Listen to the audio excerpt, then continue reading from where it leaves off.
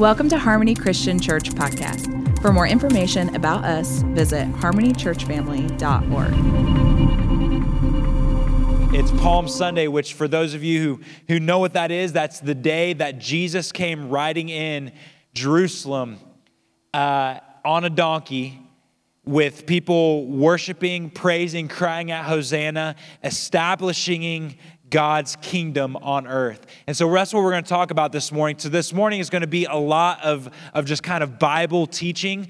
I plan on teaching a lot, then I plan on preaching a little bit, and who knows, we may even prophesy by the time we're all done.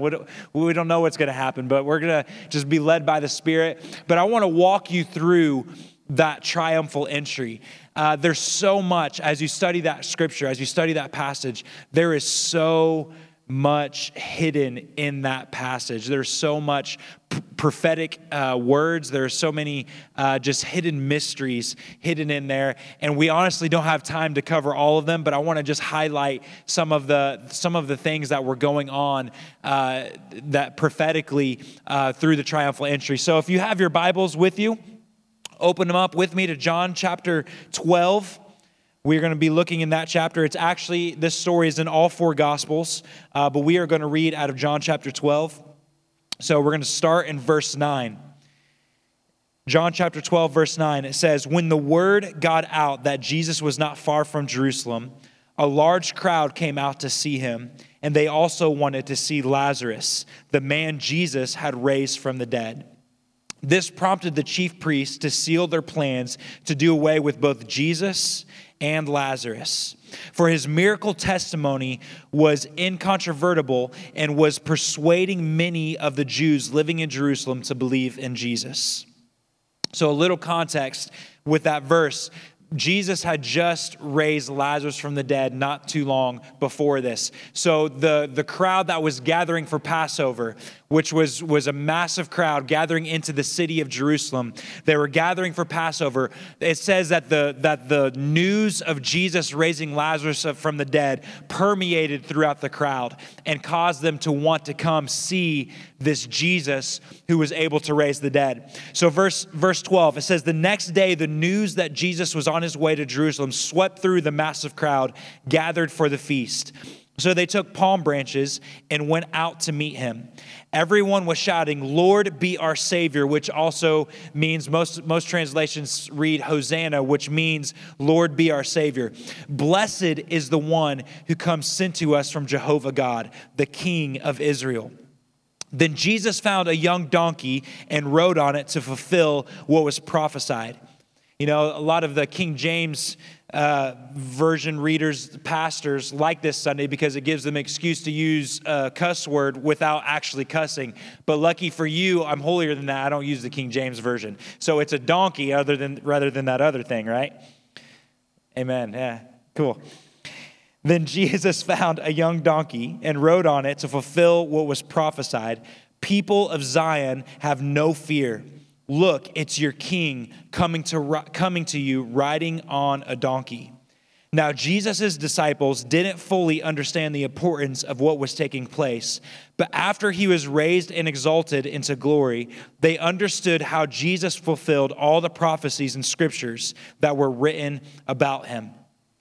All the eyewitnesses of the miracles Jesus performed when he called Lazarus out from the tomb and raised him from the dead kept spreading the news about Jesus to everyone.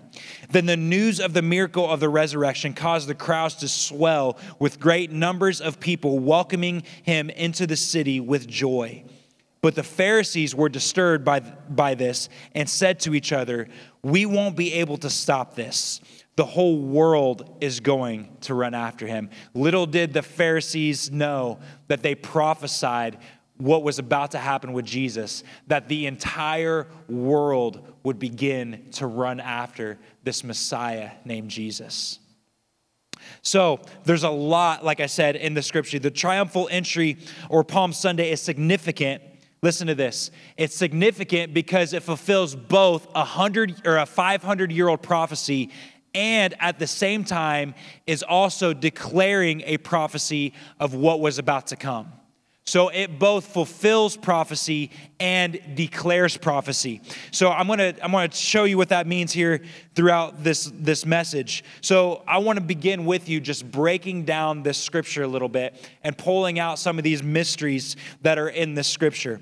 So let's begin doing that. So if we read once again, verse 12 through 14, it says, the next day, the news that Jesus was on his way to Jerusalem swept through the massive crowd gathered for the feast. So they took palm branches and went out to meet him, everyone shouting, Lord, be our Savior. Blessed is the one who came sent to us from Jehovah God, the King of Israel. And then Jesus found a young donkey and rode on it to fulfill what was prophesied. Okay, so he found a young donkey to fulfill what was prophesied. So that young donkey was prophesied about in Zechariah chapter 9. Zechariah chapter 9. The first thing I want to know about that donkey, about Jesus riding in on the donkey, is that when you study this passage, and this is really easy to find out as you begin studying the passage, that when you study this passage, you realize that most of the time when kings would come into a city, in celebration, they would not be riding a donkey. Normally what they would be riding is a war horse.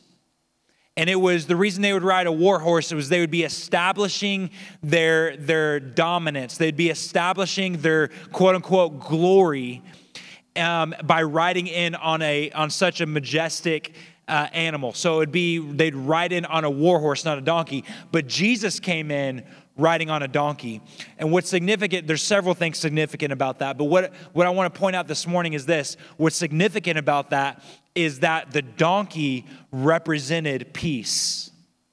That when a people would see a king riding in not on a war horse, but on a donkey, what that symbolized was that the nation, that the kingdom was in peace. And so they rode in humbly. Instead of being glorified on a war horse, they would ride in humbly sitting on a donkey. So it's significant that Jesus rode in on a donkey because what this is doing, what he's doing throughout all of this is he's establishing what kind of kingdom he's about to establish on earth. He's prophesying what type of kingdom that he is going to bring to the earth. It's not going to be a kingdom of war. It's going to be a kingdom of peace. So Zechariah 9 is the scripture that is fulfilled here with Jesus riding on a donkey. So let's go ahead and read that passage in Zechariah chapter 9, verse 9. Zechariah 9, starting in verse 9. Let me just open it up here because it's really difficult to see it back there. Zechariah 9.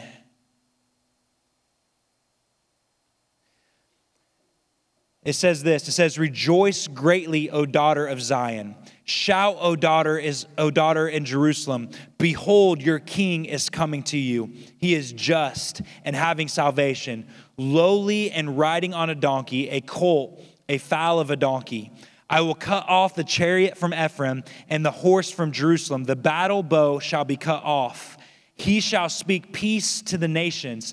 His dominion shall be from sea to sea, and from the river to the ends of the earth. As for you, because of the blood of the covenant." Listen to this language, and you can see what is being prophesied here. It says, "As for you, because of the blood of the covenant." What covenant is it talking about? What covenant is Zechariah talking about? He's talking about the covenant of Jesus that he established on the cross, the blood of the new covenant. It says, "Because of the blood of your covenant, I will set your prisoners free from the waterless pit. I will set your prison," and then it says, "Return to the stronghold, you prisoners of hope. Even today I declare that I will restore double to you. For I have bent Judah, my bow, and fitted the bow with Ephraim, and raised up your sons, O Zion, against your sons, O Greece, and made you like the sword of a mighty man." So I'm going to stop there. So listen to the language there in that verse. This prophecy was not simply a prophecy about Jesus riding in on a donkey. That obviously happened, but it's more significant than just than just Jesus riding in on a donkey. Listen to the language.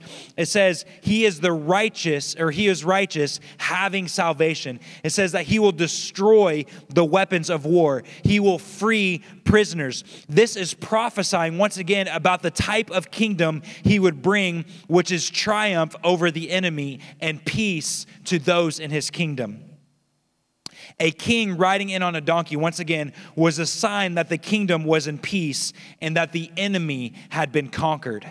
So yes, this scripture is prophesying that Jesus is going to come riding in on a donkey, but it is also prophesying that the type of kingdom he is about to bring is a kingdom where all of the enemy has been conquered, and that peace for the people in his kingdom, there will be peace everlasting. So it's prophesying, once again, it's prophesying a kingdom where the enemy has been conquered and that peace has been brought. So it's fulfilling the prophecy, but it's also declaring the prophecy that after Jesus dies on this cross and is raised from the dead, that his kingdom will be established on the earth and that the kingdom will be full of peace and conquering all of the enemies that come against us. Amen? Amen.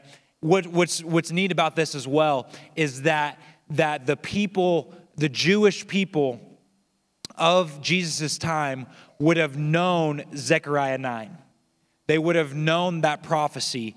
One scholar even suggests that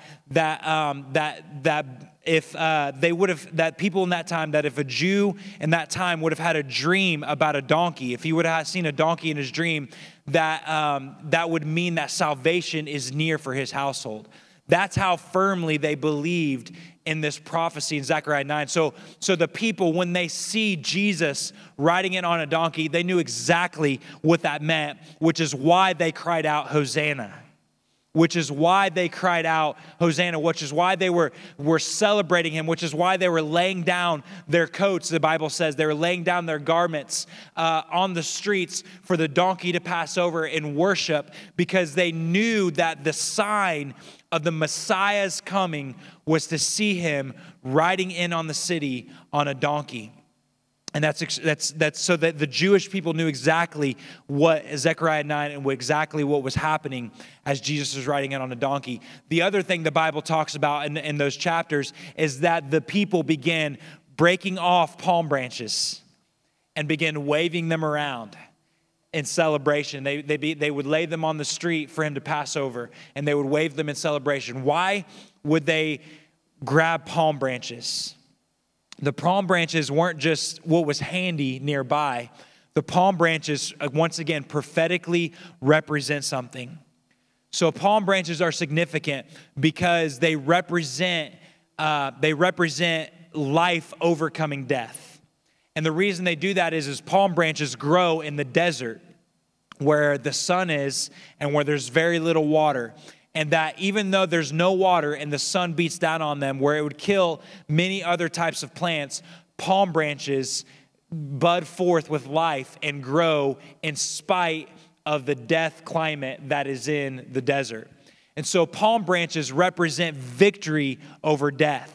And so when they're pulling those palm branches off and they're waving, they're once again prophesying what Jesus is about to do on the cross, which is to overcome death with life once and for all. Amen? So let me show you that a little bit again in Scripture. So palm branches, once again, represent overcoming death with life. So they begin to throw their garments down as a sign of worship, and then they begin waving these palm branches. And it says this in Scripture. It says, I am he who lives and was dead, and behold, I am alive forevermore. I have the keys of death and hell. That says that in Revelations 1:18. It also says, knowing that Christ, having been raised from the dead, dies no more, death no longer has dominion over him. Death is swallowed up in victory. O death, where is your sting? O hell, where is your victory? And there's many other scriptures that declare that what Jesus did on the cross was not just forgive us of our sins, but he actually conquered, overcame death. the Bible says that death is the last enemy that Jesus overcame, that when he died on the cross, he overcame death, hell, and the grave. And so when they're waving those palm branches, they're not just waving them in worship. They are prophesying that when Jesus goes to the cross and dies, and then 3 days later, that he will defeat death once and for all and overcome it and make it subject to him. That literally all things will be put under his feet and he will be in complete authority over all of it. So it was not just a prophecy fulfilled, it was also a prophecy declared of what Jesus was about to do on the cross and in the resurrection. So let me give you just a quick recap. The quick recap. So Jesus comes riding in on a donkey. The Jews begin crying out, Hosanna, Lord be our Savior. They begin laying their garments down on the ground in worship. They grab the palm branches and begin declaring victory, that he has victory. And he begins riding in a triumphal entry as they all declare Hosanna, glory to God in the highest. Amen. So he does all of these things. See, the only problem is that these people were short-sighted in what they believed Jesus was coming to be king of. So they believed that Jesus, once again, was coming to be king of the Jews in the sense of that he was going to come and overthrow a Roman government. But they were short-sighted because Jesus didn't come just to overthrow a government. He came once again to overthrow death itself. He came not to establish his name above the Roman authorities. He came to establish his name above every other name, above every principality, above every name that is named. His throne would sit higher than all of it. And so they were welcoming in not just a king that would conquer Rome, but a king that would conquer death itself. Amen? One last thing, and I'm going to close with this thought. That I find incredibly interesting. And this is where I believe we're going to maybe move into a little bit of prophecy. I find it interesting that the thing that initiated the triumphal entry was the resurrection of Lazarus. The thing that initiated the first triumphal entry of Jesus coming into the city, of the crowd recognizing the Messiah, was the resurrection of Lazarus. So if the resurrection of Lazarus caused the triumphal entry, what does the resurrection of Jesus initiate? I believe that the triumphal entry was a foreshadow of what was to come after the resurrection of Jesus. That the worship, that the celebration, that the declaration of peace, that the declaration of victory was a foreshadow of what was to come after Jesus rose from the dead. That if Lazarus' resurrection caused the triumphal entry, then Jesus' resurrection causes an eternal, never-ending resurrection, never-ending triumphal entry. That it causes a never-ending, never-ceasing rejoicing, a never-ending worship of Jesus the Messiah, a never-ending declaration of his authority and his throne being established on the earth, and that it will be a never-ending victory for those who are in his kingdom. That as Lazarus caused the first triumphal entry, Jesus causes and initiates an eternal, never-ending resurrection or triumphal entry into the kingdom of the Most High God. That we will never quit laying our garments before Jesus. That we will never stop rejoicing. You know, the Bible says, in the Bible somewhere, the Bible says, Pastor Ron probably knows this scripture. The Bible says that Jesus continually, constantly leads us into victory. Constantly leads us into victory, which means that constantly right now, he is leading us from victory to victory to victory, that our King has never known a defeat, that he has never known a loss, that he has never known what it is to be subject under anyone else, that he is king above everything else, and that victory that he has is the same victory that he gives to us every single day in every single situation. And Romans says that the death that he overcome, we also overcome with him.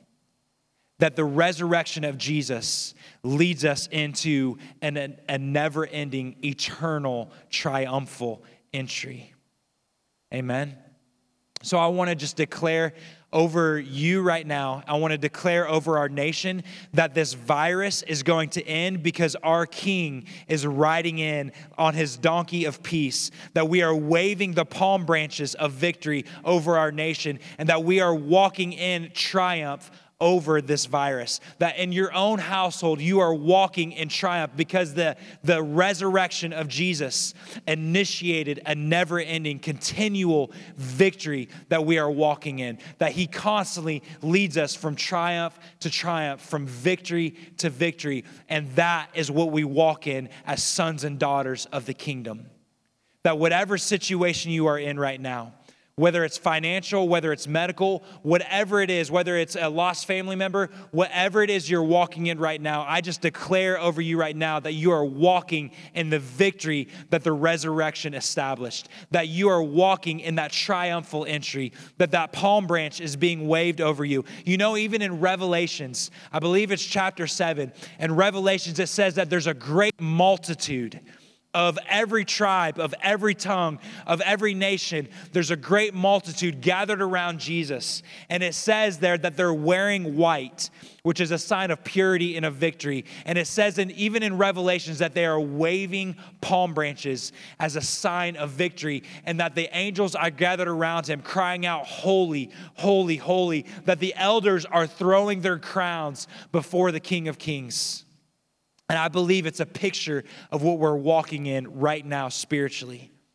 That we are gathered around the throne, every tribe, every tongue, every nation, everyone who has accepted Jesus Christ as Lord, and that is in his kingdom as sons and daughters. We are gathered around his throne. We are wearing the white garments of purity, and we are waving our branches of victory.